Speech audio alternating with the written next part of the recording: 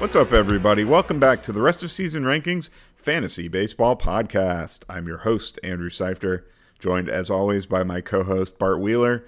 And Bart, it's we're getting the countdown to opening day has begun. The World Baseball Classic just wrapped up in exciting fashion. I mean, you literally could not have had a more fitting ending to the World Baseball Classic than Mike Trout versus Shohei Ohtani, with 2 outs in the ninth in a 1-run game, full count, and the two teammates who have never got to play for anything of significance for the Angels get to decide what was a really fun and exciting tournament. It was awesome. I'm curious, what do you think those guys thought when they got handed the script? I mean, were they just like, no one's going to believe this? Yeah, they're signing up for WWE next now that they've mastered that. Yeah, that's the best thing about sports, right? It's not scripted. I mean, I know there's been some funny things about like the Arian Foster stuff and talking about football being scripted, but like, yeah, you would write a Hollywood movie like ending like this, and it was pretty awesome. Even though they should have loaded the bases first. I mean, that's my one complaint. It's like, if you really want true drama, it's got to be 2 outs, bases loaded. It should be, well, it was a 1-run game, so maybe like one guy on. So if he hits a homer, they win. You know. That would be maybe like a runner at second or something like that. Sure. And if Ohtani had kind of come out to like Wild Thing, something like that. Yeah, he's not much of a wild thing. He's a very although, did you see his speech he gave to his team prior to the game? No. He's like it was very like Master Yoda, really. It was like he's like, we admire them, but if we just for one day, let's stop admiring them. And that's how we can beat them. I was like, yeah, and they did. It worked. It's pretty cool. Yeah. So, yeah, it's been a fun tournament. We have, of course, had a few injuries in the World Baseball Classic, Edwin Diaz and Jose Altuve, most notably. So those are 2 players who have plummeted in our rest of season and draft rankings, which we've got a brand new set up at rosrankings.com. Edwin Diaz is out of the rankings now, I believe, because he is out for the season. Jose Altuve is a little more tricky to determine exactly where he should go. So why don't we start there? We'll do a little discussion of some news and notes here at the top, and then we will get into some players that Bart and I are higher on than the fantasy baseball industry as a whole, and then some players we're lower on than the industry as well, as shown in our rankings. So let's start with that Altuve news, Bart. Sure. Where did you move Jose Altuve down in your draft rankings? So I kind of moved him down to around 100, and I think you didn't quite move him down as far as I did, but this is really dependent on your league too, right? Like if you're in a 10-team league, if you're even in a 12-team league, I think it makes a difference versus like a 15-team league. So the shallower the league, the more likely I am to still draft Altuve. If you have 1 or 2 IL spots, I'm more likely to draft Altuve. So if you don't have the IL spots, like that would obviously, I would have a hard time taking him even above someone like a Gleyber Torres or a Tommy Edman. That's sort of where I'm like sort of drawing the line if I'm in like a 15-team league without IL spots. But I think most people now, after the COVID year and stuff, people have IL spots. So I'm still drafting Altuve, and I mean, I might draft a couple guys who I can throw in my IL spot to start the year, and Altuve can be one of them. And if you're listening to our rankings and our podcast and you listen to like the second base position preview, you'll be able to find someone else to plug in for a month and a half or so. Exactly. And again, if you notice differences between Bart and my rankings on the site and what we have up at Fantasy Pros, there's a reason for that, and we note it on our website. Our rankings are meant to guide you in how to prioritize valuation. So right now we're looking at how I would draft my team. And when we get in season, we're going to be looking at how I would value players in trades and in waiver pickups, waiver priority, things like that. Whereas at Fantasy Pros, it's a little bit of a game, honestly. You're just trying to figure out how players are going to finish ranked at the end of the season. So for that reason, innings-eating pitchers who aren't really outstanding and dominant, but just throw a lot of innings, will be higher in the rankings over there than they will be on our site.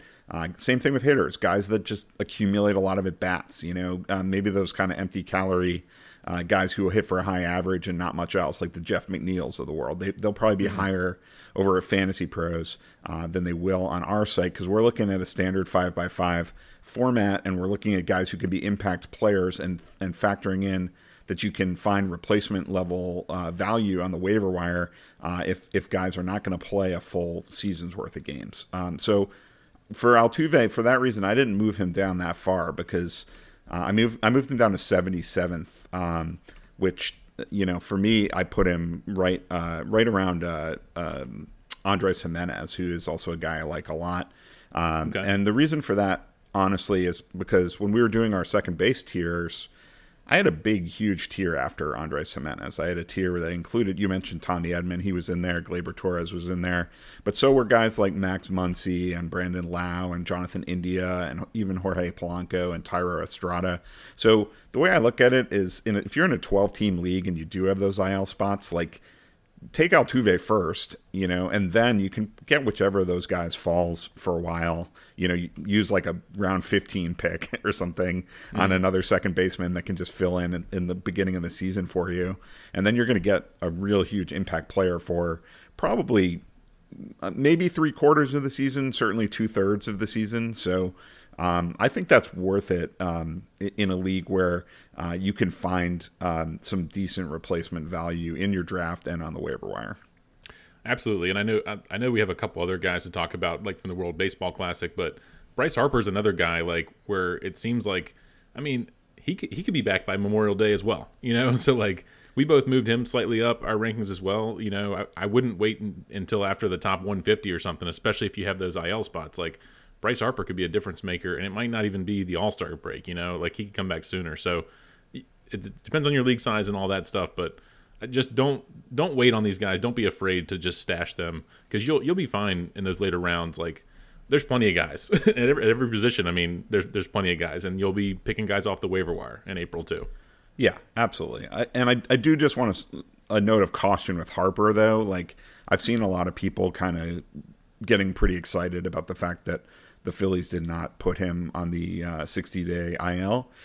And I wouldn't read too much into that, because they don't have to. They don't need the roster spot right now. So it's kind of like when you're in a fantasy league and you have open IL spots, you just pick up a bunch of guys and stash them in your IL. Why not, right? There's nothing to lose, even though you might end up cutting those guys before they ever make it into your lineup.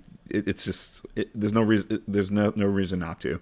So I feel like it's the same kind of rationale with the Phillies. They have no reason not to make Harper available, just in case he miraculously does recover quicker than they're expecting. But you said Memorial Day.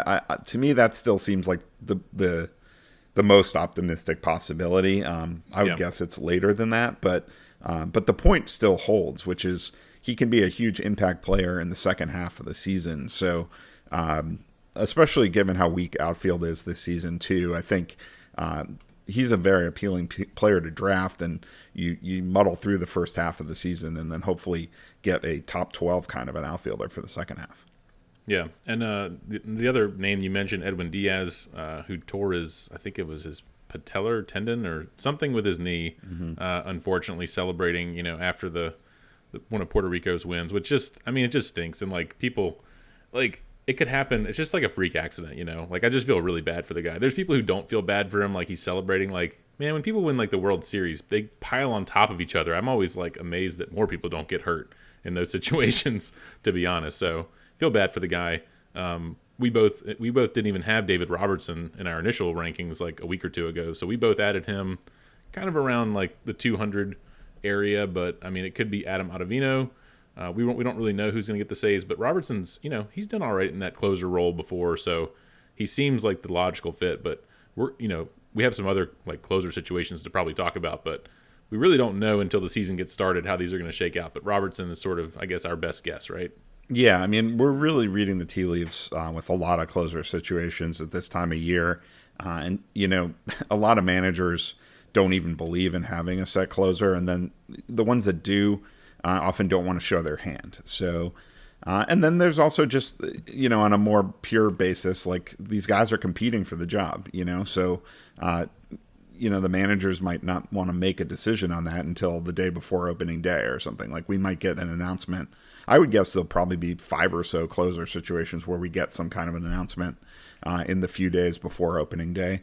But the Mets could well be one of those situations. I think David Robertson and Adam Ottavino are both good pitchers. Like, I don't think either of them is Edwin Diaz, of course. I mean, he was the number 1 strikeout pitcher in baseball last season by a wide margin. So they're not going to be that. But I think either one of those guys could be top 12 kind of closers if they got the job exclusively. And maybe neither of them get the job exclusively. Maybe it ends up being like a 2/3, 1/3 kind of situation, like we might see with, say, the Giants or something like that. And if that's the case, like, I think they'll both be worth rostering and they'll both be decently valuable. So if I'm drafting now and I have a draft coming up tomorrow, like, I'll probably be happy to take David Robertson in the mid tier of once you get past like the certain closers. I think he's definitely in play.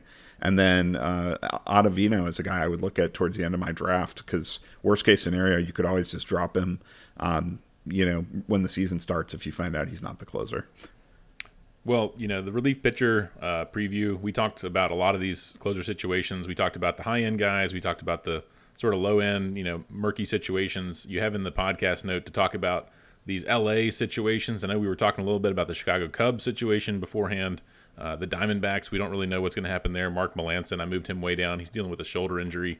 Don't know who's going to pick up, saves for my NL team, the Diamondbacks. But what do you want to get into with the LA teams? Because I think Carlos Estevez for the Angels is going to be the guy, even though he might not be. So what do you think's going on there? Yeah, well, a lot of this is just kind of intel from the beat writers, what they're expecting to happen. So it's not like they're not directly reporting it. Like, they're not saying, I have a source that tells me within the team that this is what's going to happen. They're guessing like the rest of us, but that's what you would call a very educated guess, because they're on the ground close to the team and watching it closely. So I believe it was the beat reporter for the Angels for The Athletic said that Estevez, because he's really been struggling this spring, that Jimmy Herget might actually be the closer to begin the season. And I'll be honest, like, I feel like I was already fading Carlos Estevez before.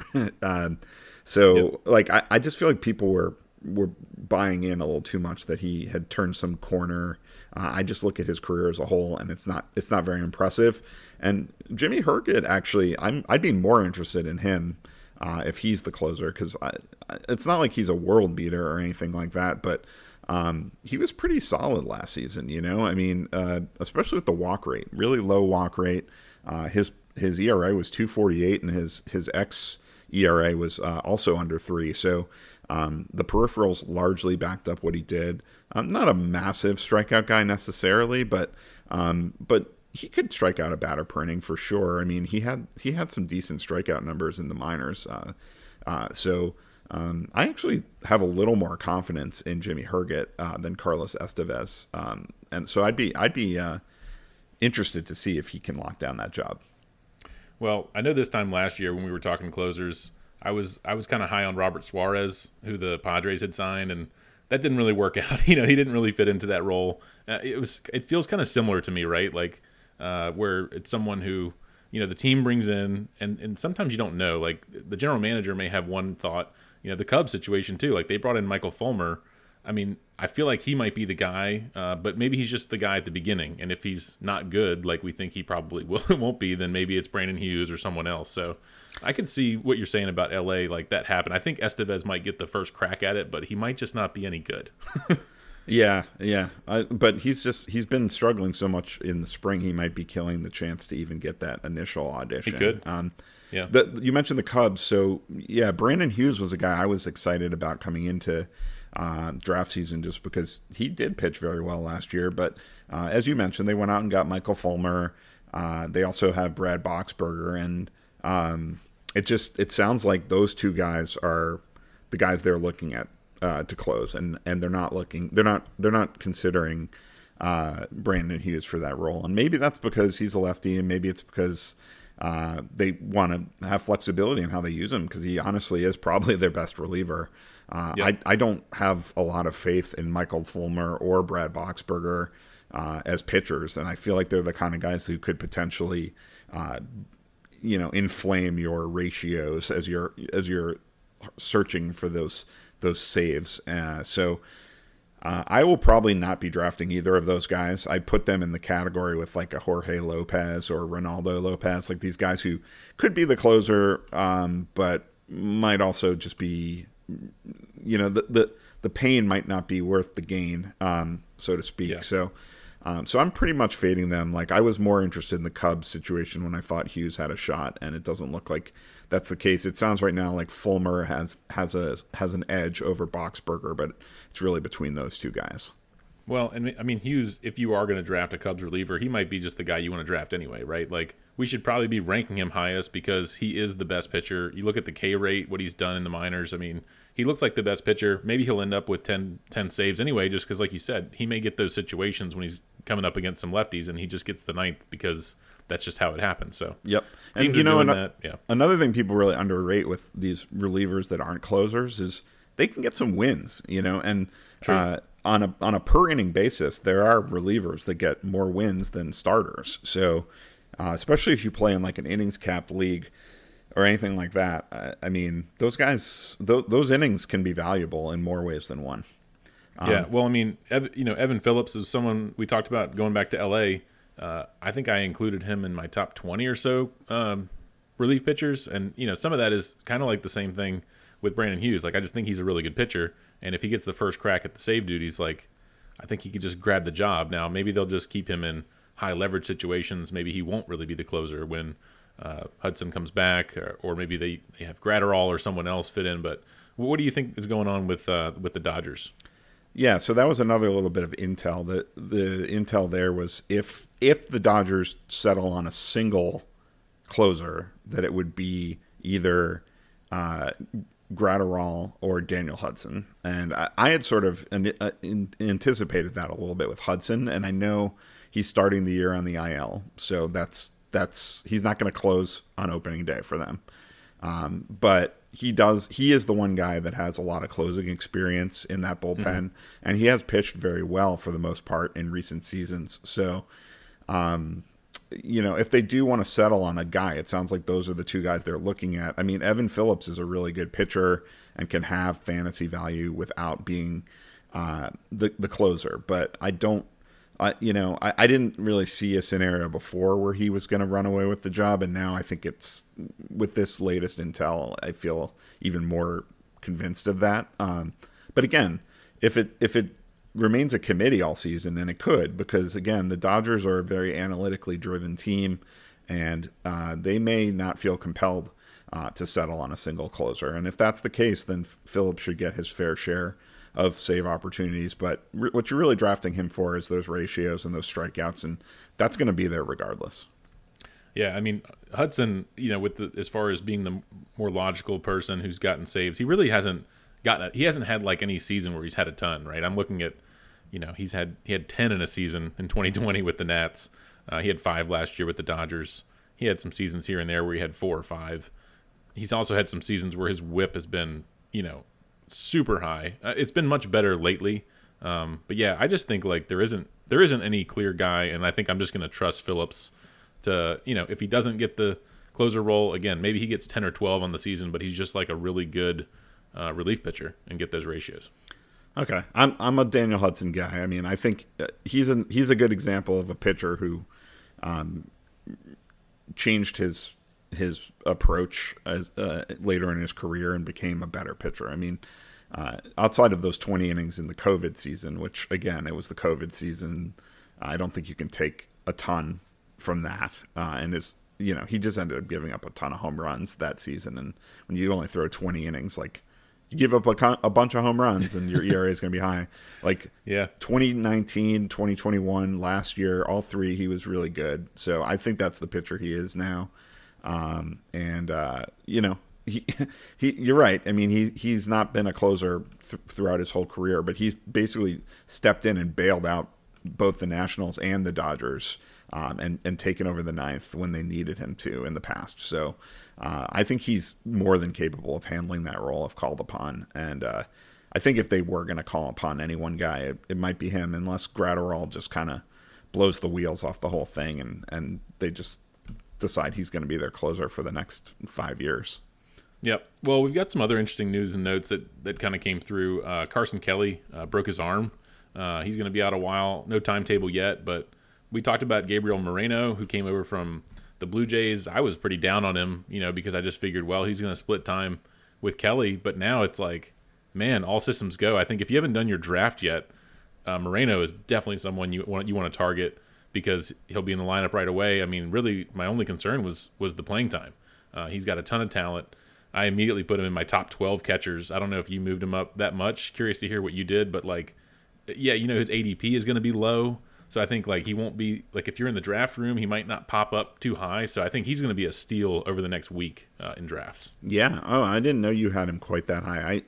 I actually have him ranked a little higher than you in our overall rankings, but it sounds like you might have him one spot ahead of me in the catcher rankings because I think I have him at 13. Okay. Yeah, in the ballpark. Yeah. Yeah. I mean, honestly, I feel like he's the exact kind of catcher I like to draft because the price tag is cheap and the upside is very high. It's after the first 5 or 6 catchers, it gets ugly so fast. Why not at least take a shot on a guy who could be a difference maker? So I have him in a tier with Keibert Ruiz, who I'm not giving up hope on, and Tyler Stevenson because I like both of those guys a lot. I feel like they're both pretty good values in a lot of drafts. So he's right there in that group for me, and I could easily see putting him at the top of that group. But the one thing is, he hasn't. He's a really high prospect. He hasn't actually hit for a lot of power in the minors yet. So the power could be a work in progress for Gabriel Moreno. Yeah, that's true. Okay. So let's see. Rockies signed Jurickson Profar. Looks like he's going to bat leadoff there in half his games in Coors Field. Profar was pretty solid last year. Right now, it looks like on Yahoo he only has outfield eligibility. I think he was sort of like a super utility at one point, so he doesn't have that. So if the Rockies only play him in the outfield, that's only where you're going to get him. But I mean, I don't know. Maybe a little bit of a boring pick, but I moved him ahead of Grichuk, who looks like he might start the season on the IL, I think. So, yeah, I moved him up into sort of my top 300, not too far up, but he's draftable in a deep league. Yeah, no, I think so for sure. I mean, the thing about playing in Coors, it's gonna add 30 points to your batting average. Right? No question, it really can do that. So. He could hit 270, that's possible, I think. And last year he had 15 home runs and 5 steals.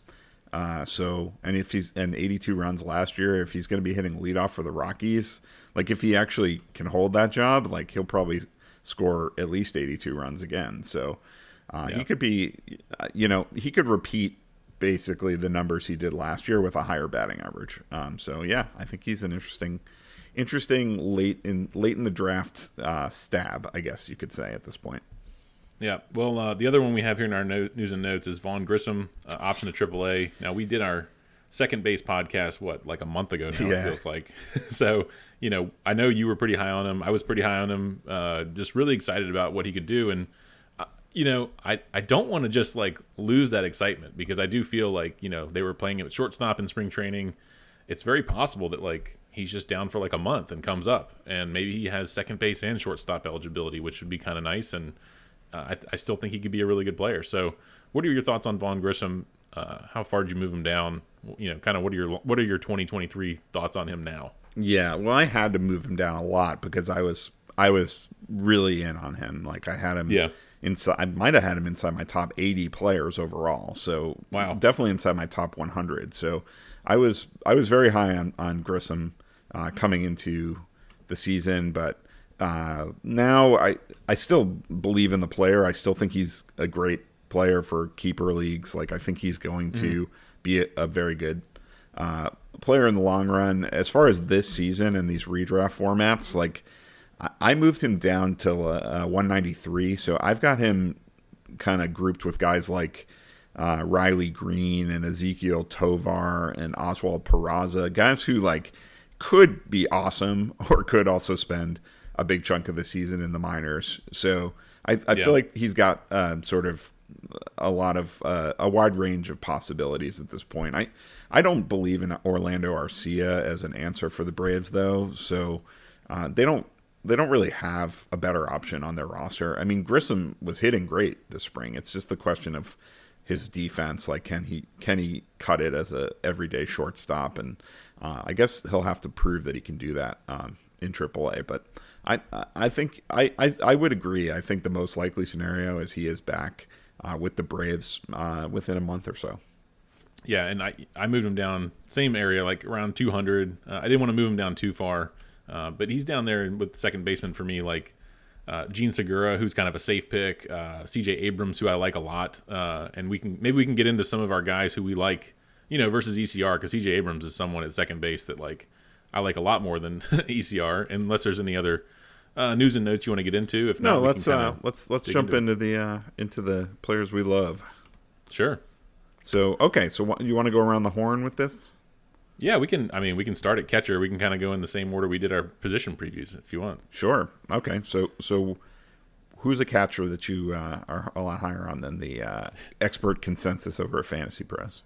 Well, we already talked about Moreno, and I see that you have him at 13. I bumped him up to 11. I didn't have that in my show note ahead of time. So, but yeah, I think he's just going to be a great value. The other guy that I noted, I have like 4 spots higher than ECR, is Eric Haas. With the Tigers, I have him at 17, ECR 21. I just think, like, now I'm looking at roster resource, and I don't even know if he's going to be in the starting lineup. I mean, so maybe that's why ECR is down on him, but I think he'll play a lot of outfield. I think he could play 130, 40 games, which, for a catcher, in quotation marks, is not bad. And, he's shown some pop, and I just think, like, he looks like a player who's improving to me and has been good. He's young-ish. And after some of the, like you said, like catcher just kind of gets rough quick. And when I start looking at guys who have a little bit of upside, I look at him as like the poor man's Dalton Varsho, who's playing outfield and he's not going to steal bases like Varsho, but I just think like you're getting him a lot later. And I might draft him in a league where he's just like my starting catcher and see how April goes, something like that. Okay. Yeah, I mean, and a lot of people do play in 2 catcher leagues. I'm not sure why, but they do. Yeah. So I've always liked Haas as a power, a cheap source of power in deeper leagues. So in addition to Moreno, I have a couple guys that I do like more than consensus. As far as a high-end guy, it's Alejandro Kirk, who I was in on big last season, and I'm pretty far in on him again this year. I've got him as my 4th ranked catcher. The ECR's got him at 7, so that's only a 3-spot difference, but when you're that high in the rankings, that's a big difference. So I've got him ahead of Salvador Perez and Adley Rutschman. I mean, I think and Wilson Contreras as well. For me, the thing about Alejandro Kirk is I still believe that there's room for growth in his power, and he's a great contact hitter. I mean, his strikeout rate last year was 10.7%, which is really, really low. I mean, that is an excellent mark. So he had 285 last year, and I pretty much called that, as you'll recall, because the year before he hit 242 with a similarly low strikeout rate, and I said he's due for a lot of positive batting average regression, and he got that positive batting average regression last year. So I think he can hold those gains. And then it's just a question of the home runs. I mean, he hit 14 last year in 139 games. I think he can get over 20. I really do. And if he does that, no catcher steals bases, so don't worry about that. But this is going to be a good Blue Jays lineup. If he hits 280 with 20 home runs, that's going to be top 5 catcher numbers easily, I think. Yeah, I'm with you. I mean, I don't have him as high as Sal Perez or Adley Rutschman, but I think, you're taking a stance there, putting him over those guys for sure. But Yeah, more power to you. You gotta have your guys, and when you're drafting, you got to take your guys. And if Kirk for 2 years in a row is definitely your guy. Yeah. And then the other guy, I mentioned this on the catcher preview, like if you're looking a little deeper, Christian Vasquez with the Twins, he just always finds a way to sneak into the top 12 catchers. And I could see him doing it again this year, and he's not being drafted nearly that high. He's the 19th catcher in the ECR. I've got him at 14, so right there with Gabriel Moreno. Yeah, and looking at guys that we're low on for catchers versus ECR, we're both low on Travis d'Arnaud. Like, this is someone who's, he's had really hit for a really good average. He was really good in the Braves lineup last year, but they got Sean Murphy, and I see you're slightly down on Sean Murphy, maybe because there will be a little bit of a platoon and he's coming over, but yeah, I mean the fact is d'Arnaud, I guess he'll DH some, but I know you're really high on Eddie Rosario and Marcell Ozuna, so there's not going to be playing time for everyone, and I think d'Arnaud might just have a hard time even playing 100 games. I mean, some of those might just be pinch hitting. You know what I mean? Mm-hmm. Yeah, I agree. I do still have him ranked higher than a lot of starting catchers because there are some really, really terrible starting catchers. But yeah, I mean, I don't think I don't think we can really look at him as a catcher you would want to be starting. So he shouldn't be the 15th catcher. I mean, that's borderline starting catcher in standard fantasy leagues, and I don't think you can have a backup catcher who's not going to be regularly DHing in that role. Right, and if you're in a 2-catcher league like you were talking about earlier, maybe it's fine to have someone like him because when he does play, he'll probably put up good numbers, and he's not going to hurt your average and things like that. Yep. Then just a couple other guys for me. You mentioned Sean Murphy. I mean, I don't hate him. I've got him at 11. ECR's got him at 8. It's definitely nice to go from the A's to the Braves, but I don't think that's going to magically change who he is as a player. Yeah. He hit 250 last year, and that was a career best. I mean, he's a 236 career hitter. He's never had a 20 home run season, and he played 148 games last year and only hit 18 home runs. So I know I was just saying Alejandro Kirk can hit more than his 14 he hit last year, but Alejandro Kirk is entering his age 24 season. Sean Murphy's entering his age 28 season. I feel like this is kind of who Sean Murphy is, and he'll be better because he's in the Braves lineup. His counting stats will be better, and getting out of Oakland should probably add a few home runs, 2 or 3 home runs. But I just don't see whereas Kirk can hit for a high average and power. I don't see that possibility for Murphy. I just think he's not going to hit for a high average, and the power is it's just kind of meh. Yeah, and I mean, you could probably say the similar thing. I see you have Cal Raleigh. You're down on him a little bit too. I mean, he batted .211 last year. He did hit 27 home runs, but all the projections have him regressing slightly. I mean, I think this is probably, I don't want to put words in your mouth, but I'm guessing it's you can get a Mike Zunino or someone at 100, 200 picks later versus Cal Raleigh. So don't pay for the season, right? That you just had. Yeah. Or, I basically, I just, it's sort of like what I talk about with these closers, or starting pitchers too. First rule is do no harm. I want guys. I'd rather have my catcher just chip in a little bit than kill me in batting average. I don't want to sacrifice for that power from Cal Raleigh because he is going to kill your batting average. And I would rather draft these guys like Keibert Ruiz, Tyler Stevenson, Christian Vasquez, Gabriel Moreno, guys who may not hit 20 home runs, but will hit for a decent batting average, especially for a catcher, and pile up those counting stats in kind of a sneaky way. I feel like people see 25 home runs from a catcher and they drool, but if he's striking out every time he doesn't homer, he's not going to have a lot of RBIs. He's not going to have a lot of runs. He's going to have a terrible batting average. So I just, for me, I don't think he should be ranked as a starting catcher in a 12-team league. I would rather aim for a younger player with more, maybe not a younger player, but a guy with more, a upside to be an across-the-board contributor, I guess I should say. Okay.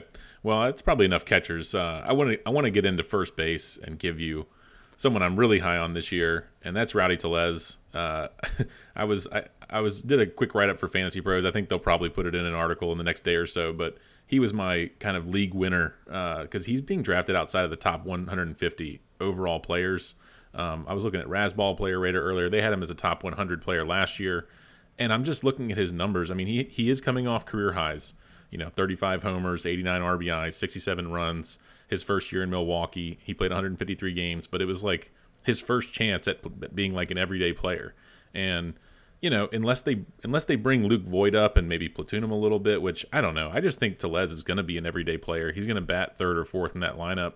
It's a great ballpark for lefties hitting home runs. It's like maybe top 10 is in Milwaukee there where he plays half his games. And I just think with the shift rules changing, there's certain guys like him and Corey Seager and some of these lefties where that 219 average last year looks rough, but his XBA was like 250, 260 the last couple of years. I really think if he brings that average up to like 260 or even better, like you're basically getting Jose Abreu like 100 picks later. So like I think Rowdy Tellez, I just love him.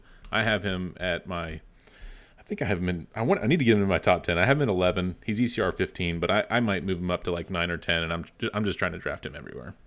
Yeah, well, I actually have him higher than you then in terms of my first base rankings because I've got him at 9. Nice. Yeah, you have him a little ahead of me in our overall rankings though, so we're both very high on him. That's the bottom line. I don't have much to add from what you said about him. I feel like in leagues where I'm not getting one of those top 5 or 6, I love Vinny Pasquantino, but if I'm not getting one of those top 6 first basemen, I'm either going for CJ Cron or Rowdy Tellez as much as possible. Now, if there's any sort of a keeper aspect to the league, I might change my tune a little bit, and that's where I'm looking at Jose Miranda or another guy I've really started moving up my rankings a lot, Miguel Vargas of the Dodgers.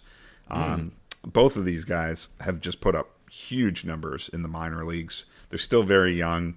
Miranda I get is higher in people's estimation because he got more time last season than Vargas, and he had more success than Vargas. But they're both very young players who don't have a ton of major league experience, but they're both slated to be everyday players this year. And you just look at what they did in the minors, and it's mouthwatering. I mean, Vargas also can add speed, and he's going to add second base eligibility as well. So there's a lot to like with him.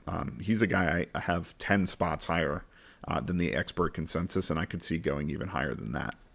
Okay, I might have to bump Vargas up a little bit. I'm looking at his ADP right now. Overall, 241 on Fantasy Pros ECR. So he's a guy that you definitely want to get in your queue when you're getting toward the late rounds, and don't let it get too late. Because the second base eligibility is big.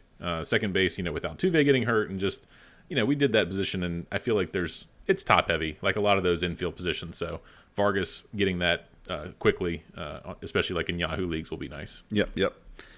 So then, guys, we're fading at first base. We're both fading Andrew Vaughn. Why don't you tell me why you are fading Andrew Vaughn? Yeah, I mean, when we did first base preview, and he has outfield eligibility too, which is nice. ECR is 13. I'm at 17. Honestly, and that's first base. I probably have him much lower if you're looking at our outfield rankings versus like the outfield ECR. I'm just not getting excited about Andrew Vaughn. Like when I look at him, I look at his new teammate Andrew Benintendi, and I see like these players come up that people get excited about, and they're good players. It's like a better real life player than fantasy, and that's kind of I think what it comes down to Andrew Vaughn. I think he'll be a good player. I just think like it might not translate to fantasy. He's not going to hit 30 home runs. I don't think he'll bat 300. But that's kind of what I see with Andrew Vaughn. You're just biased against people named Andrew. I see how it is. Yeah, it's mostly the Andrew thing, yeah. It's actually funny you say that because both Andrew Benintendi and Andrew Vaughn, I play in this keeper league I talk about all the time, and they were both players that I rostered when they were coming up, and I had high hopes for both of them that they would turn into fantasy stars, and I gave up those hopes relatively quickly by watching both of them play a lot. I watched a lot of their games, and I agree. I mean, Andrew Vaughn he has a good approach at the plate. He's a good Major League Baseball player, but it just doesn't translate. Like he's an accumulator, you know. That's like I moved him up in the Fantasy Pros rankings because he'll probably play almost every day, and you know, pile up the at bats. But he's not going to give you that category juice in the power or the speed, and like you said, probably not in the batting average either. I mean, a zero at speed, but like I will say the projections, like I'm looking at his Fangraphs page, have him anywhere between 19 and 29 home runs, which is a huge difference. Yeah.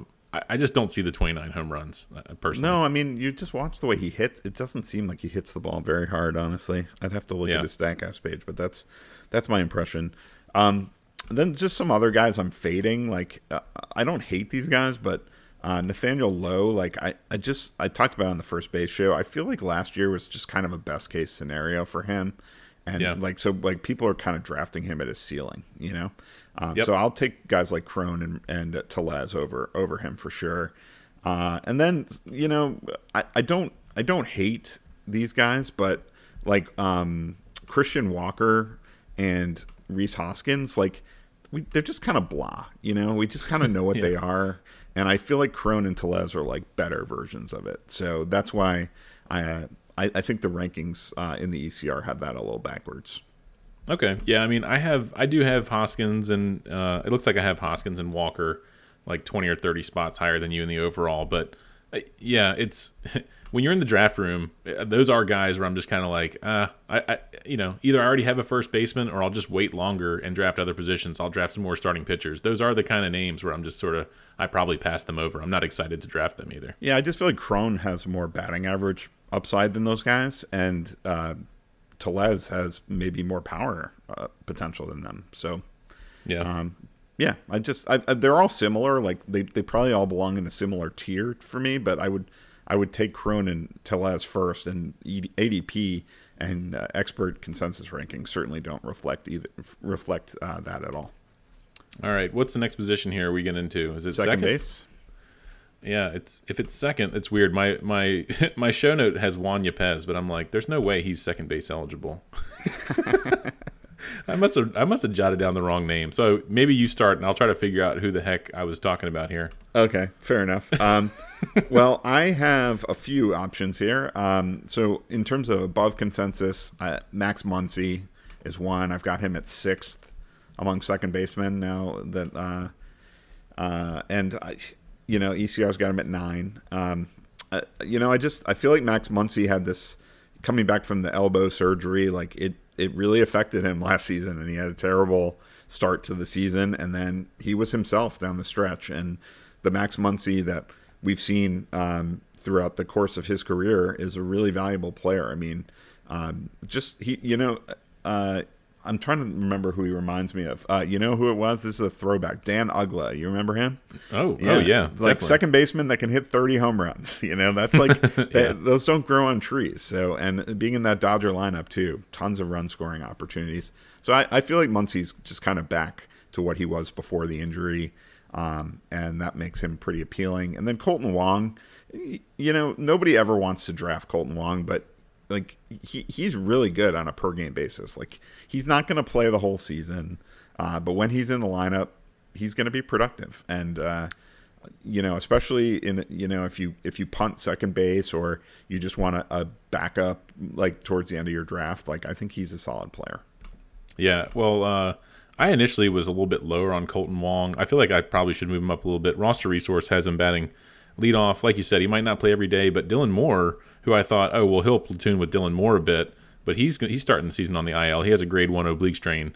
So that might at least help Wong. And, you know, these oblique strains, like, guys can have a hard time kind of coming back from that. You never want to start the season with an injury. So maybe Wong will start off hot and just sort of be the everyday leadoff hitter for the Mariners, which would be nice. Yeah, and the other thing about Dylan Moore is he stinks. So yeah, there's that. But you look at Wong, I mean, he had 285 with 11 homers and 24 steals in 148 games in 2019.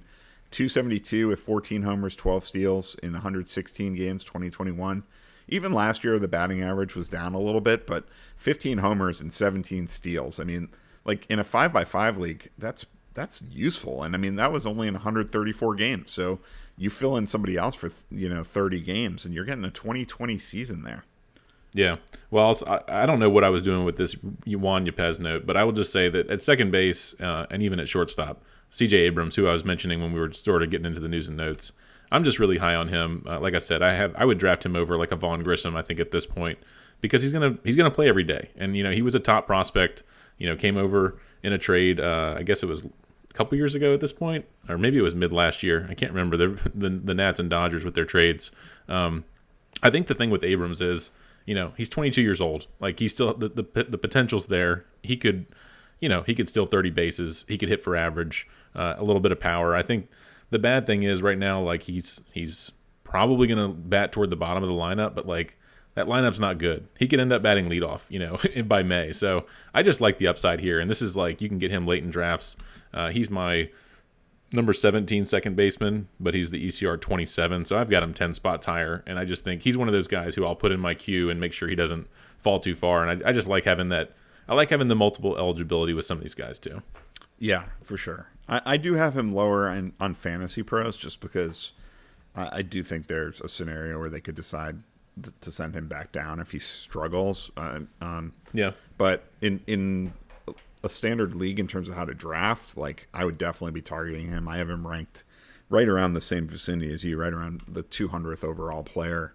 I just think there is a ton of upside, like you said, just a terrific prospect, and he has got a lot of speed. So, that's a way I think he can contribute right away. Well, I see you have Andres Jimenez on here. Like, you talked about him earlier. You're all in on Alejandro Kirk, Andres Jimenez again, back-to-back years. I mean, you could say the same for Jimenez, that like you're paying for last year, but you must think he's just still trajectory going up, right? Well, no. I mean, that's the thing, man. I called these guys last year, and I was right, and now people are still not quite giving them their due. I mean, maybe more, less so with Kirk. Like, I think people realize the bar is lower at catcher too. So like, people realize true. Kirk is a starting catcher to draft. But they still have him a little too low, like I said. But Jimenez, I feel like people still are not really buying this. I think that I mean, he's not going to hit 297 again. That much I'll agree with. But he went 17 homers, 20 steals last year in 146 games. Like, and he was 23 years old when he did that, and it was his first time being an everyday major league player. I mean, that's like pretty darn good. I mean, I feel like if he had been like more of a prospect coming up, and he wasn't like a slouch. I mean, he was still a top 100 guy, but he wasn't like, a Bobby Witt Jr. type of hyped prospect or anything like that. So I think for that reason, people are like expecting him to regress.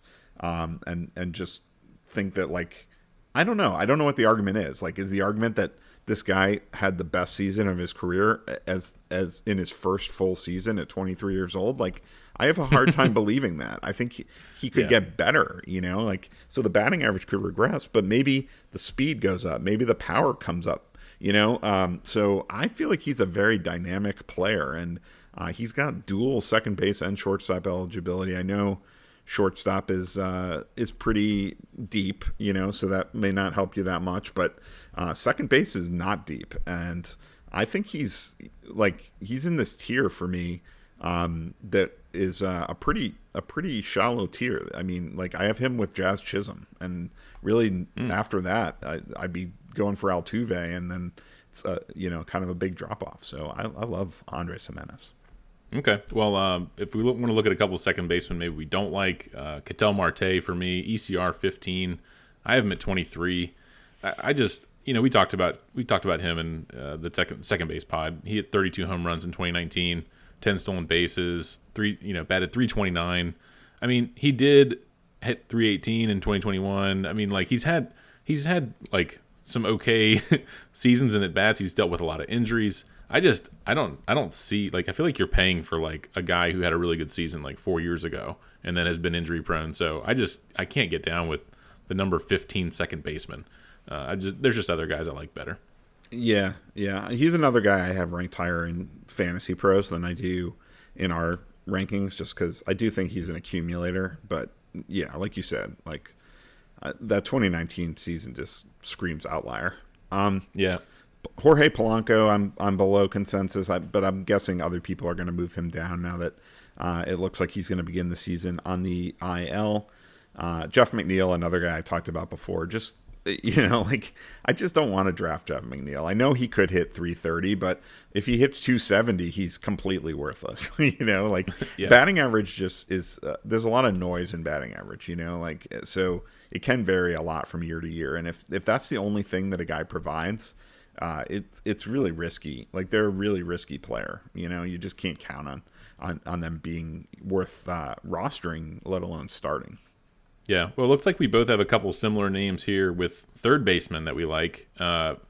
Josh Young for the Rangers, he's having a decent spring. Jordan Walker, the really phenom prospect. If he comes up with the Cardinals and breaks camp, I feel like we're not even high enough maybe on Jordan Walker.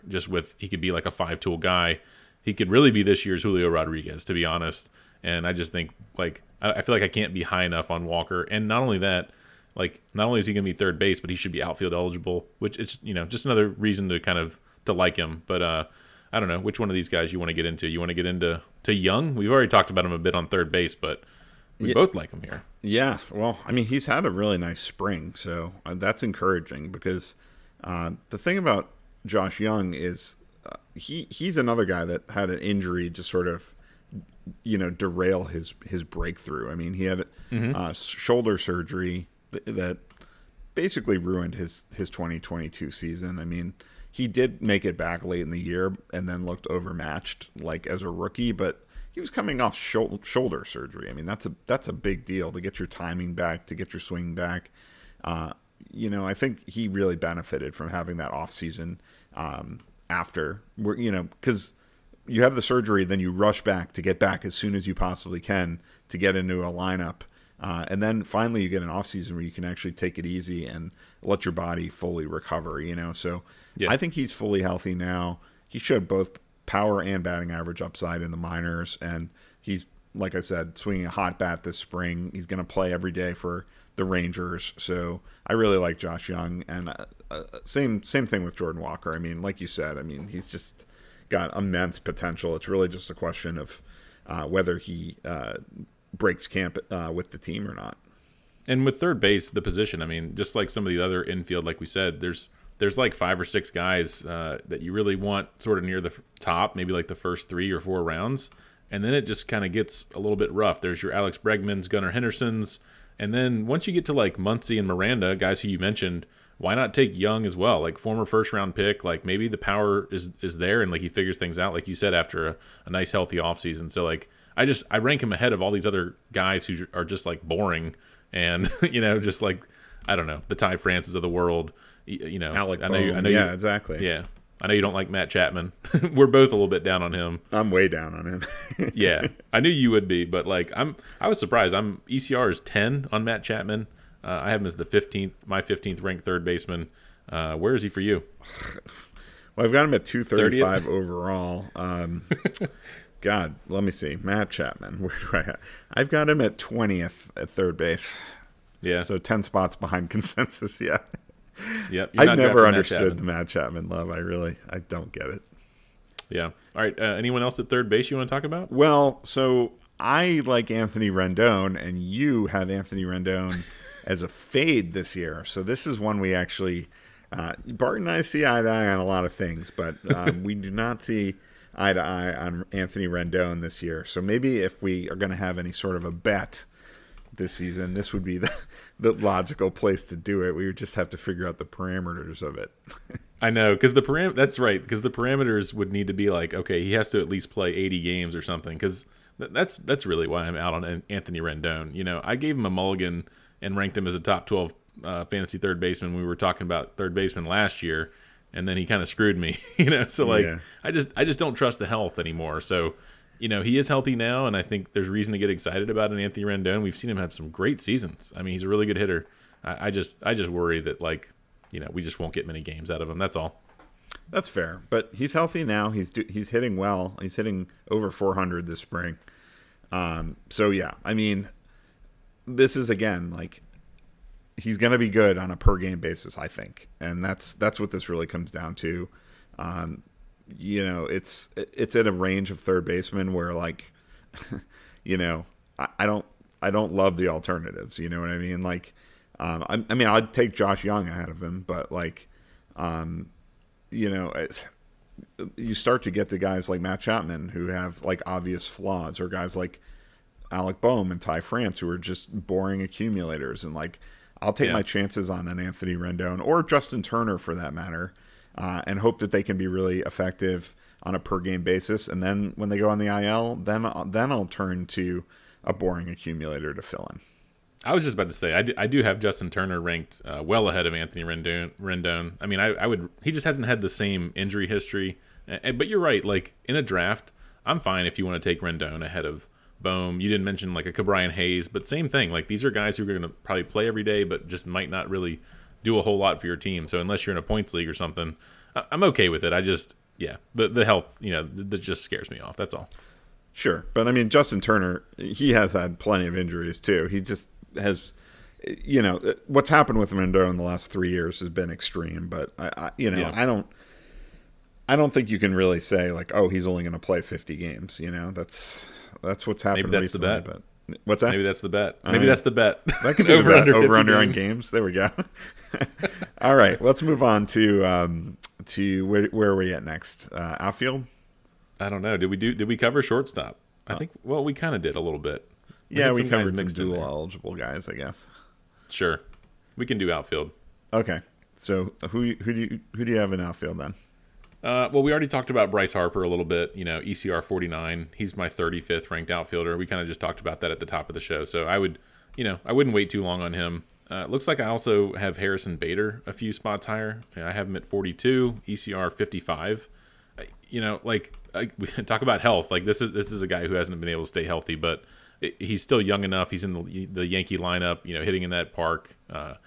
He looked good sort of toward the end of the season when he came over. So it's just someone who, again, once you get past like the top 35 or 40 outfielders, like when we did that show and talked about guys, I mean, we went through rapid fire and talked about like 70 outfielders toward the bottom, and it's like pick your poison or whatever. Like I like his upside. I think he's a good player, and if he can stay healthy and put it all together, I like what he could do.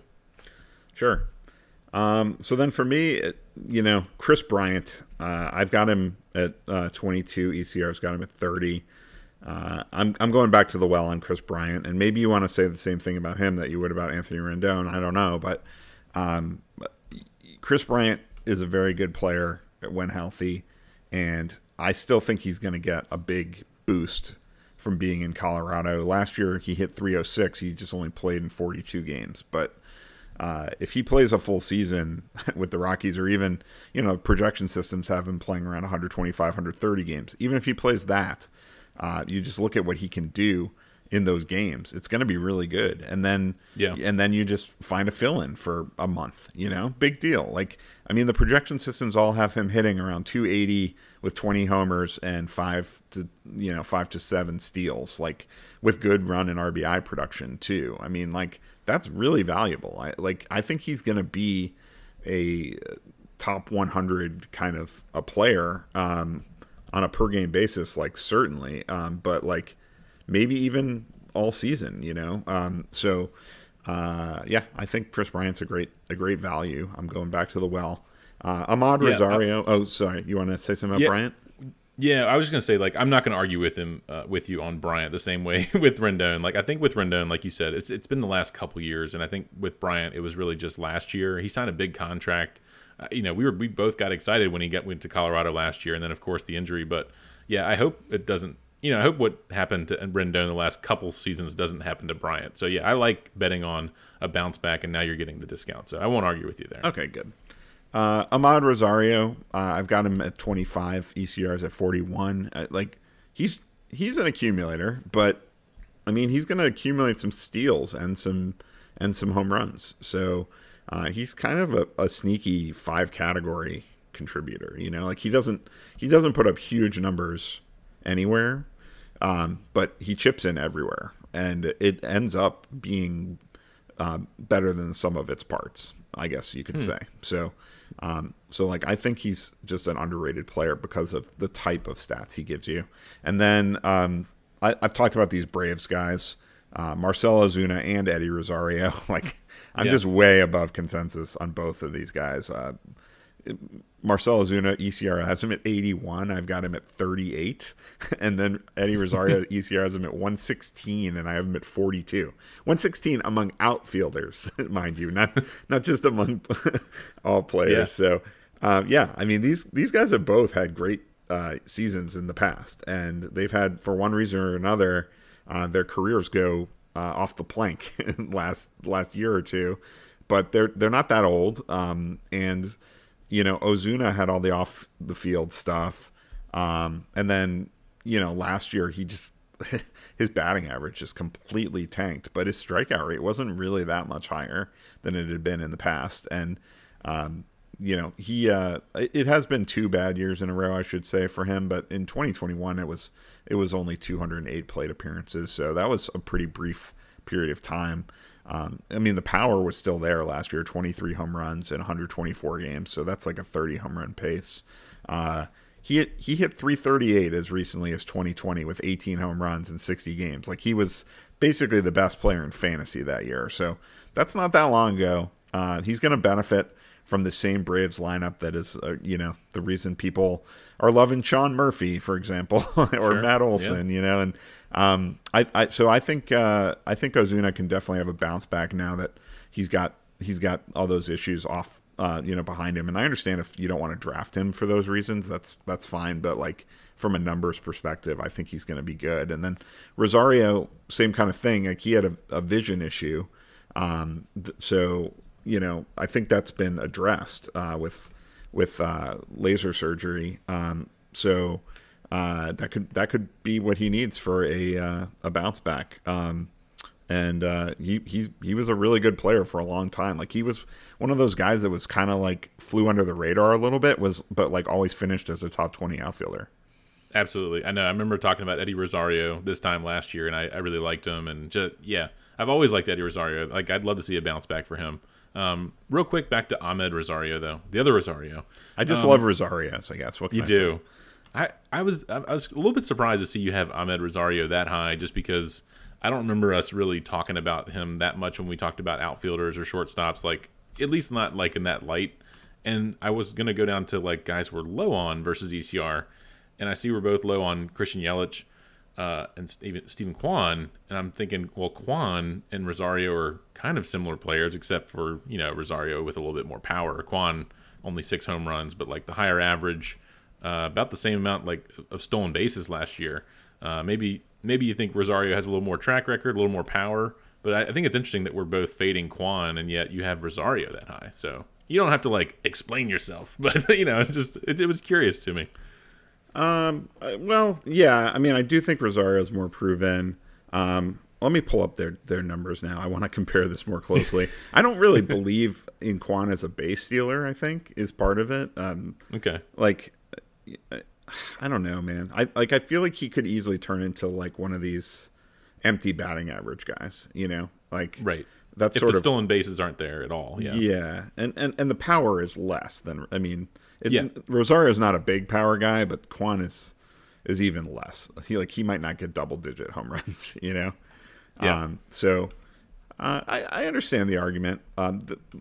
You know, in the grand scheme of things, like, I could see them being somewhat similarly rated. I just, like, you know, again, Kwan 19 steals last year. That kind of came out of nowhere, you know? Like, I mean, he didn't look like a big base stealer before. I mean, he had 6 steals in 2021 in 77 games. So, like, maybe he would have got to 10 or 12, you know, but certainly not closer to 20. I think we expect most guys to steal more bases this year with the new rules. Like, he's a guy I actually expect to steal fewer bases. Yep. And then Christian Yelich, like, again, these are Yelich and Kwan, both are being drafted around the 25th outfielder. I have them ranked sort of around like the 40th outfielder. So, I mean, I'm not getting either of these guys. Yelich, I just think, like, while I love his teammate Rowdy Tellez, I just think Yelich like is just so far removed from being like that MVP level. I just don't know what you're getting. You might be getting just low batting average. I don't think you're even getting that many home runs anymore. He just hasn't looked like the same player, and so like I don't know if it's like lingering, kind of chronic injuries with him. I don't know what's going on, but I just don't expect him. I'd rather take him with like a Cody Bellinger. That's where we were drafting them last year, and I'd much rather draft like a Cody Bellinger like much later just to see if like the upside, if it's still there. But I'm not going to pay for it with Yelich. Yeah, I didn't think I was actually low on Yelich, honestly, until I did this exercise. Because I kind of expect him to pretty much do what he did last season.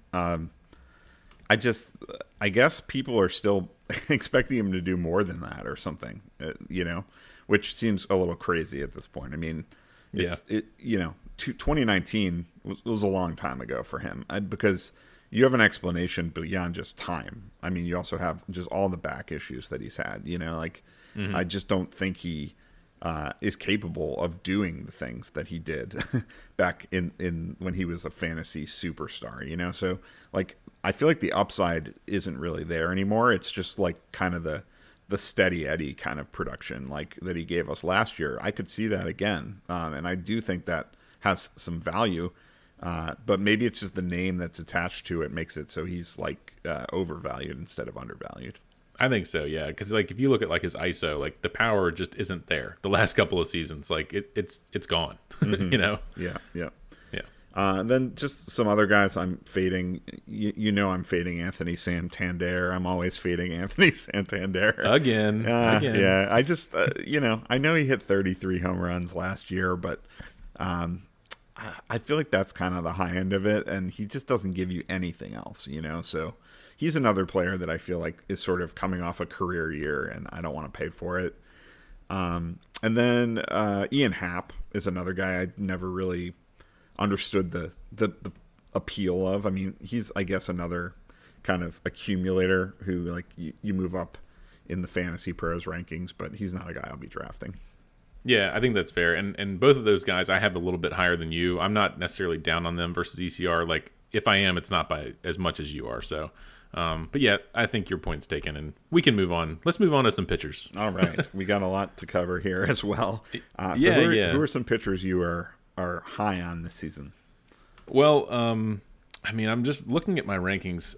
Chris Sale, I have about 10 spots higher than ECR. I have him around 33rd, ECR 42, 43. We talked about all these guys. You should go back and listen to the starting pitcher previews and then relief pitcher, but.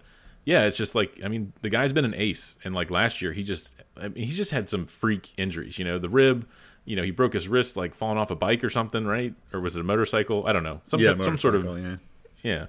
So just like those aren't like shoulder, and it's not like pitching shoulder. It's not Tommy John. So like I just think he could return to form, and like even where he's going, just like. I don't know, 43rd. I mean, even where I have him, I just feel like he could be a top 20 pitcher. I've got him even higher than you, so yeah, I agree. There you go. I mean, I patiently held him all year last year and got no payoff out of it, but I'm going back to the well on him again too. I guess I'm just stubborn. Yeah. I'm going back to the well on my guys. I don't know how he's not the opening day starter, but yeah, whatever. That's overrated anyway.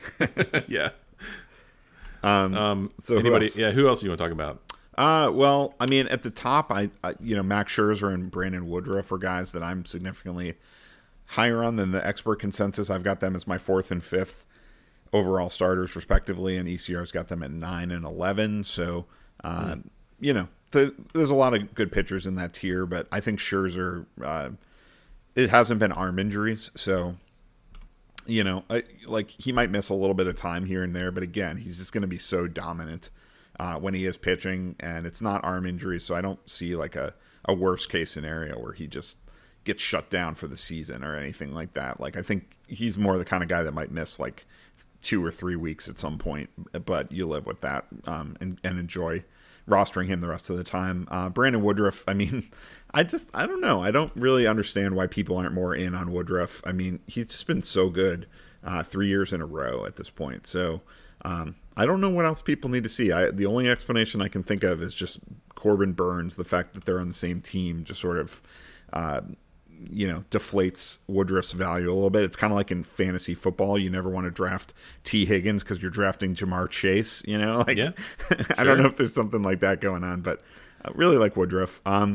And then, Carlos Rodon, I moved him way down but when the injury news came up, and then I moved him back up again because I think he's only going to miss, a couple starts. And then we knew he was probably not going to pitch every single start all season anyway. So whether that happens in April or in August, it doesn't really matter to me. Obviously, if you're in a head-to-head league with playoffs, you don't want it to be at the end of the year. So maybe it's actually better that it's happened, that he gets it out of the way early.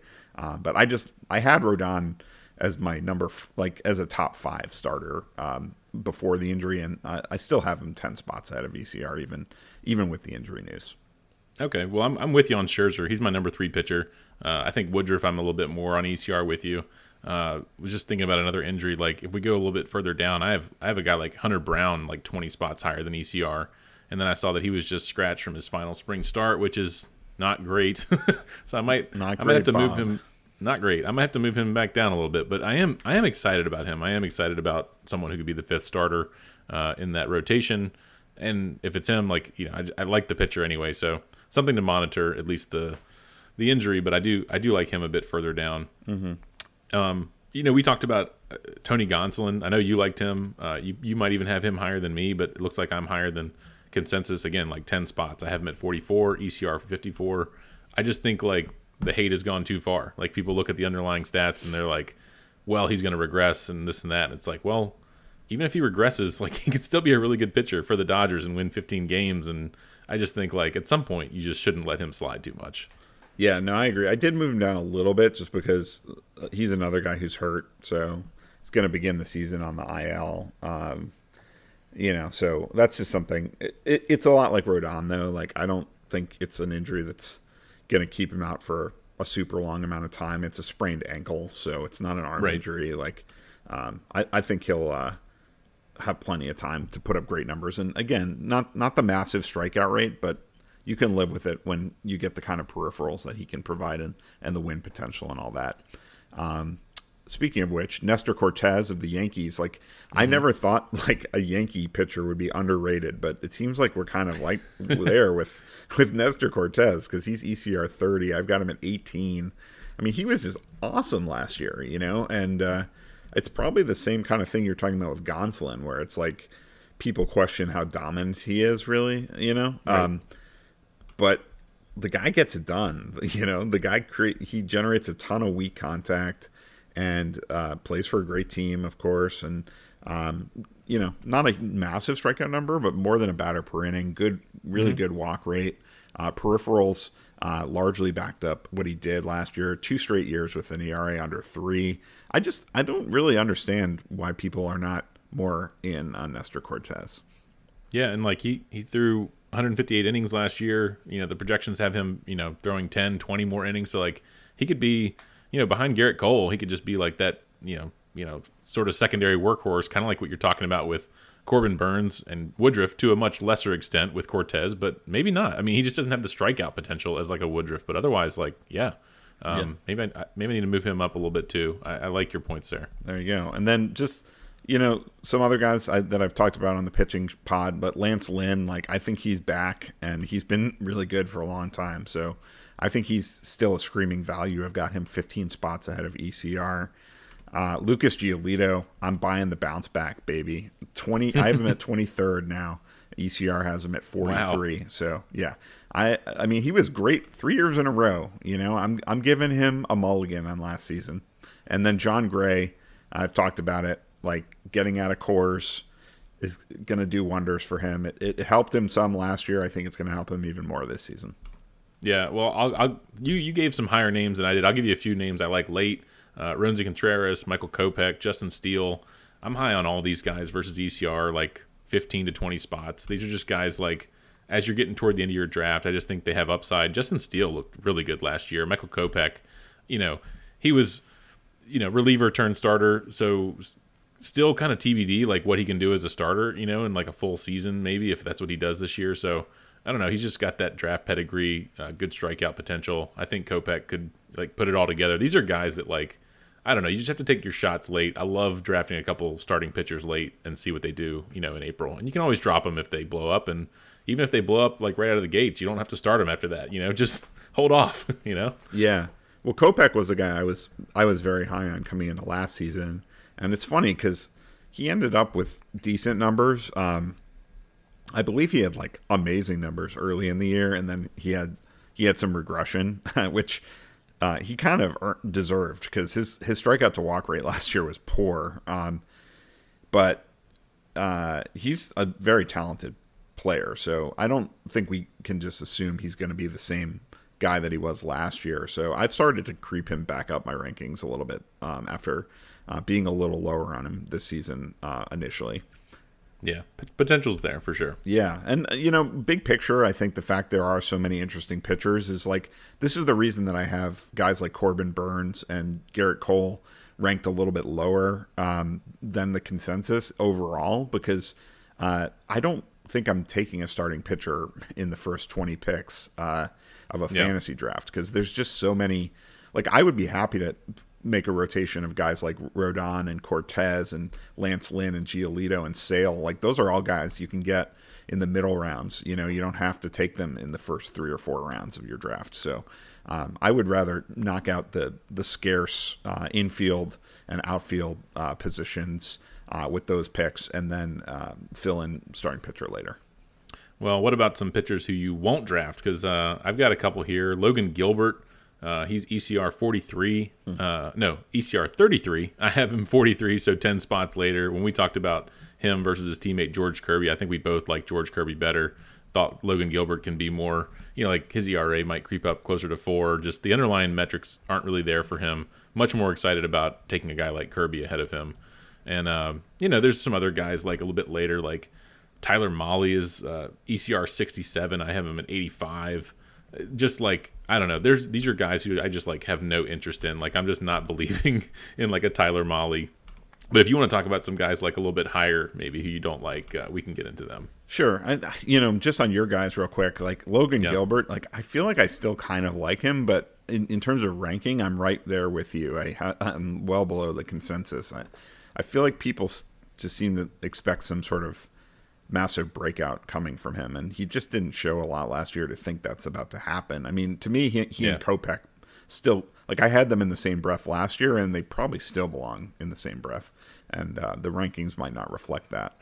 And Mahle too, like, I just never have understood the hype around him. But some high-end guys, Sandy Alcantara, like, I've got him at 12. ECR has him at 4, so I'm all about the strikeouts, and he doesn't provide them. But I think that's a bigger issue now with the ban on the shift and things like that, and also the fact that the Marlins might have some pretty dicey infield defense as well. So they might not have a lot of range up the middle with their infielders. So I think he was already due for some regression. I think the rule changes could make the regression hit harder, and the fact he doesn't provide the strikeouts as well, he doesn't have that to fall back on if the ratios are not really, really, really elite, So I think he's an accumulator. Again, in the Fantasy Pros rankings, he's higher for me, but in an actual draft, like, I'm not going to be taking Sandy Alcantara because he'll eat innings, but I don't think his innings are going to be nearly as impactful as they were last season. Yeah, when we did our first SP episode, I think I had him at like 6, and then when we did our second one, I had already moved him down to like 10. Just after we talked, after we kind of talked through it, and yeah, exactly what you said. Like, he'll be probably really good in points leagues and like accumulate, but yeah, we'd rather take Clayton Kershaw, Chris Sale, these guys who might only throw 150 innings. Even, I mean, obviously like a Jacob deGrom, like you want these guys who can be maybe not league winners, but just be really good when they pitch, and then exactly. You put them on the IL when they're not. Yep. And then some other guys, Shane Bieber. I mean, velocity's been down. His overall trend of his career has been down. It's just I don't think he's the same player that he used to be, and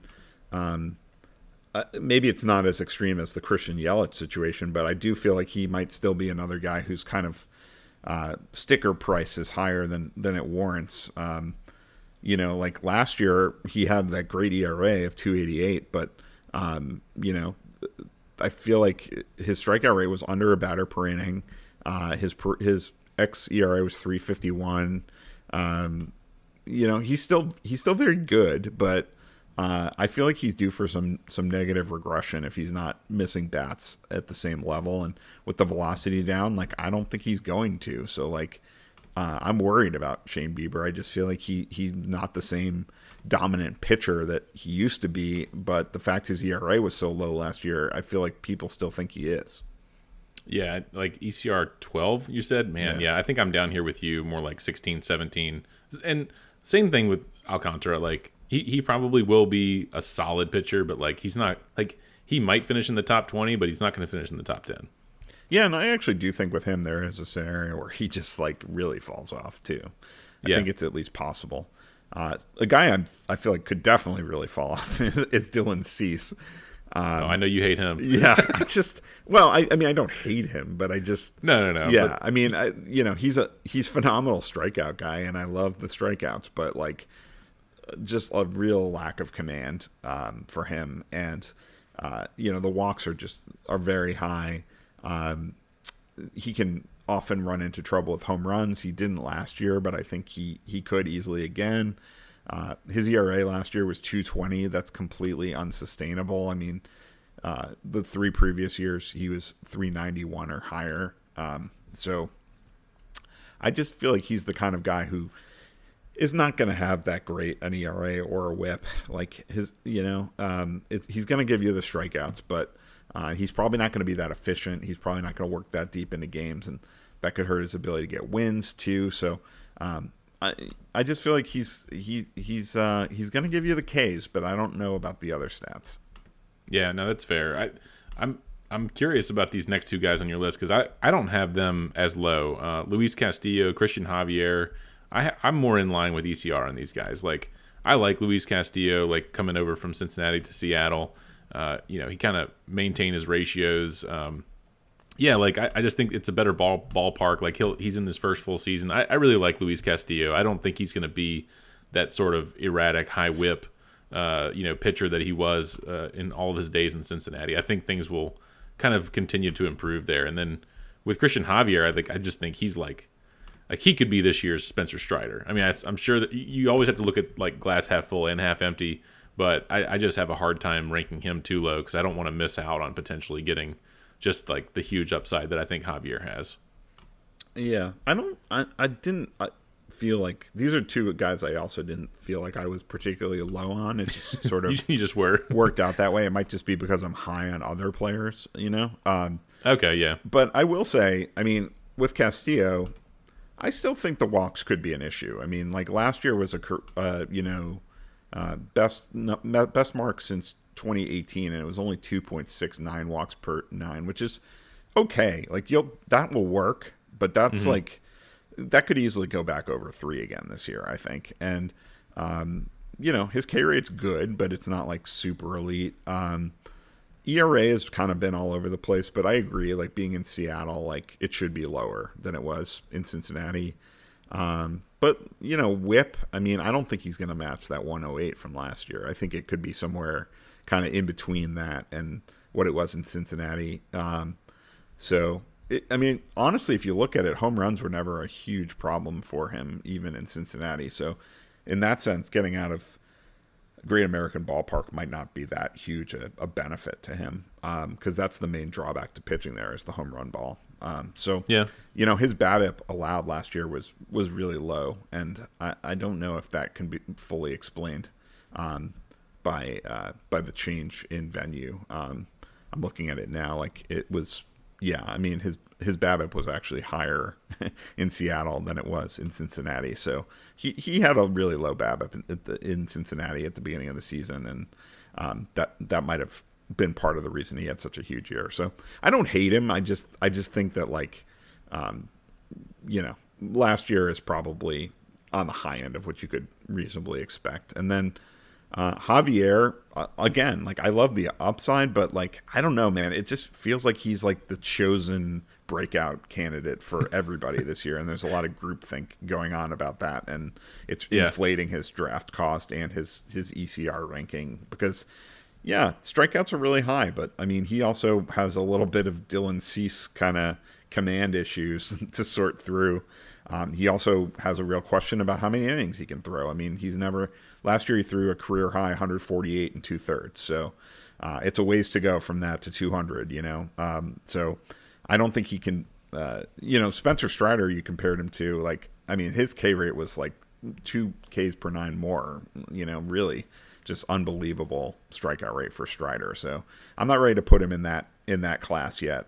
So I think he could have a little of the same concerns as a Dylan Cease for me, and I just feel like the upside's there, but there is a downside scenario as well. Yeah, for sure. And like you mentioned the groupthink, you're right. I mean, every like sleeper article or whatever you want to call it's like this is the breakout guy that a lot of people are picking, and for good reason. But like it's almost like when everyone's betting on the same thing, like Duke to beat Tennessee, like, and then guess what? It doesn't always happen. Yep, exactly. So you want to touch on some relievers real quick, and then we'll close up shop. Yeah. Sure. I mean, I'll just we talked about Carlos Estevez at the beginning. Maybe I'm just going to go down with the ship here. I don't know, and I may change my tune here in a week or two. But like for right now, I have him at 30. ECR is 49. So like I just see a scenario where he is dubbed the closer and gets first crack at it. So like we talked about him already. Like yeah, he could be bad. I could be wrong here, but like I just feel like he could be the closer. So I do have him higher. I also have a lot of like sort of good relievers way higher than ECR. I'm looking at like Brock Burke, Will Smith. I don't know, like, going down the list. Even like a Diego Castillo, I feel like for Seattle could get some, like, he got a handful of saves last year. Just a lot of these guys on my list where I feel like we talked about it on the relief pitcher episode, but like, don't forget about like decent pitchers. And maybe I shouldn't have thrown Diego Castillo in there, and I panicked and just looked at my my report here. But you get what I'm saying. Who do you have? Yeah, no, I agree with exactly what you're saying. I mean, the guys that I tend to have most above consensus are guys that are not going to be the guy, the closer coming into the season, but should get some saves here and there and are going to put up great ratios and great strikeouts. So high-end guys, I'm looking at Paul Sewald and Pete Fairbanks. And then guys like Jason Adam, Fairbanks' teammate, and Will Smith, you mentioned, like, I'm way above consensus on him, like actually 48 spots above consensus at relief pitcher on Will Smith. Cause I think like, I'm also a fan of Jose Leclerc, but there's no guarantee he can hold down that closer job. So, I think Will Smith is a very reliable fallback option to go to if it doesn't work out with who was I saying Leclerc. Yeah, and Bruce Bochy is the manager there now, and he actually was a Will Smith. He was Will Smith's manager when he had quite a number of saves. So. So yeah, I think he's a great option. Some other guys, AJ Minter. I mean, he was just phenomenal last season, and I think he's probably the handcuff for Raisel Iglesias with the Braves. And then James Karinchak.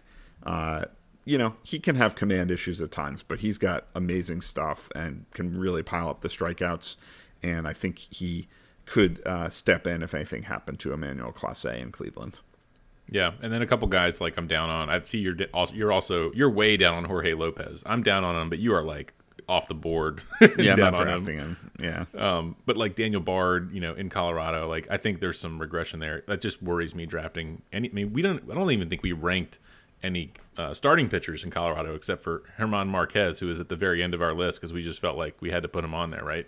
But otherwise, it's just hard to put pitchers, from Colorado in our rankings. But Bard, you have to, but I'm down on him too. Yep. Yeah, and let's see, who else am I down on? Well, Camilo Doval I've talked about. Like, I just think he can have some walk issues, and I don't think he's going to be the exclusive closer. Like, I think that Taylor Rogers is going to get some saves when lefty heavy lineups are coming up in the ninth. So that's why I'm a little down on him. But I have been creeping him back up a little bit just because of the state of closers. I feel like he at least is pretty locked in as like the main guy there. Right. And then you mentioned Jorge Lopez. Like, I just don't want guys that I feel like aren't, might get some saves but are gonna really hurt me elsewhere. So he's just a guy I'm gonna pass on. Yeah, I mean, I will say he is better in the bullpen than he was ever as a starter in Baltimore. Good grief, that guy was. Every time the fourth, fifth inning would roll around, he would just implode. But but do you remember how bad he was last year after he got traded? Also, I mean, like, yeah, no, he that's was true. really bad. Yep. I feel like it was like smoke and mirrors. Like with him last year, it was kind of like, the Orioles got out just in time, basically. They sold high. Yeah, absolutely. Yeah. All right, I think that might wrap it. We got through all the positions there. Yeah. Well, so this is what we did instead of a bold predictions article or podcast topic, I guess I should say. So it covered the same bases, so to speak. And please do go to rosrankings.com and check out all our rankings. We've got notes for over 400 players on there, so a lot of stuff to look at if you haven't drafted your team yet, all free of charge, rosrankings.com. And, of course, if you have any questions for us, you can always reach out to us on Twitter. This will be our last pod before opening day. So, you want advice from us, you got to reach out to us on social media. I am at Andrew_Seifter. And I am at Barton Wheeler. We appreciate everyone listening to the podcast. If you like the show, please follow, subscribe, rate, and review. We are out of here. We gone.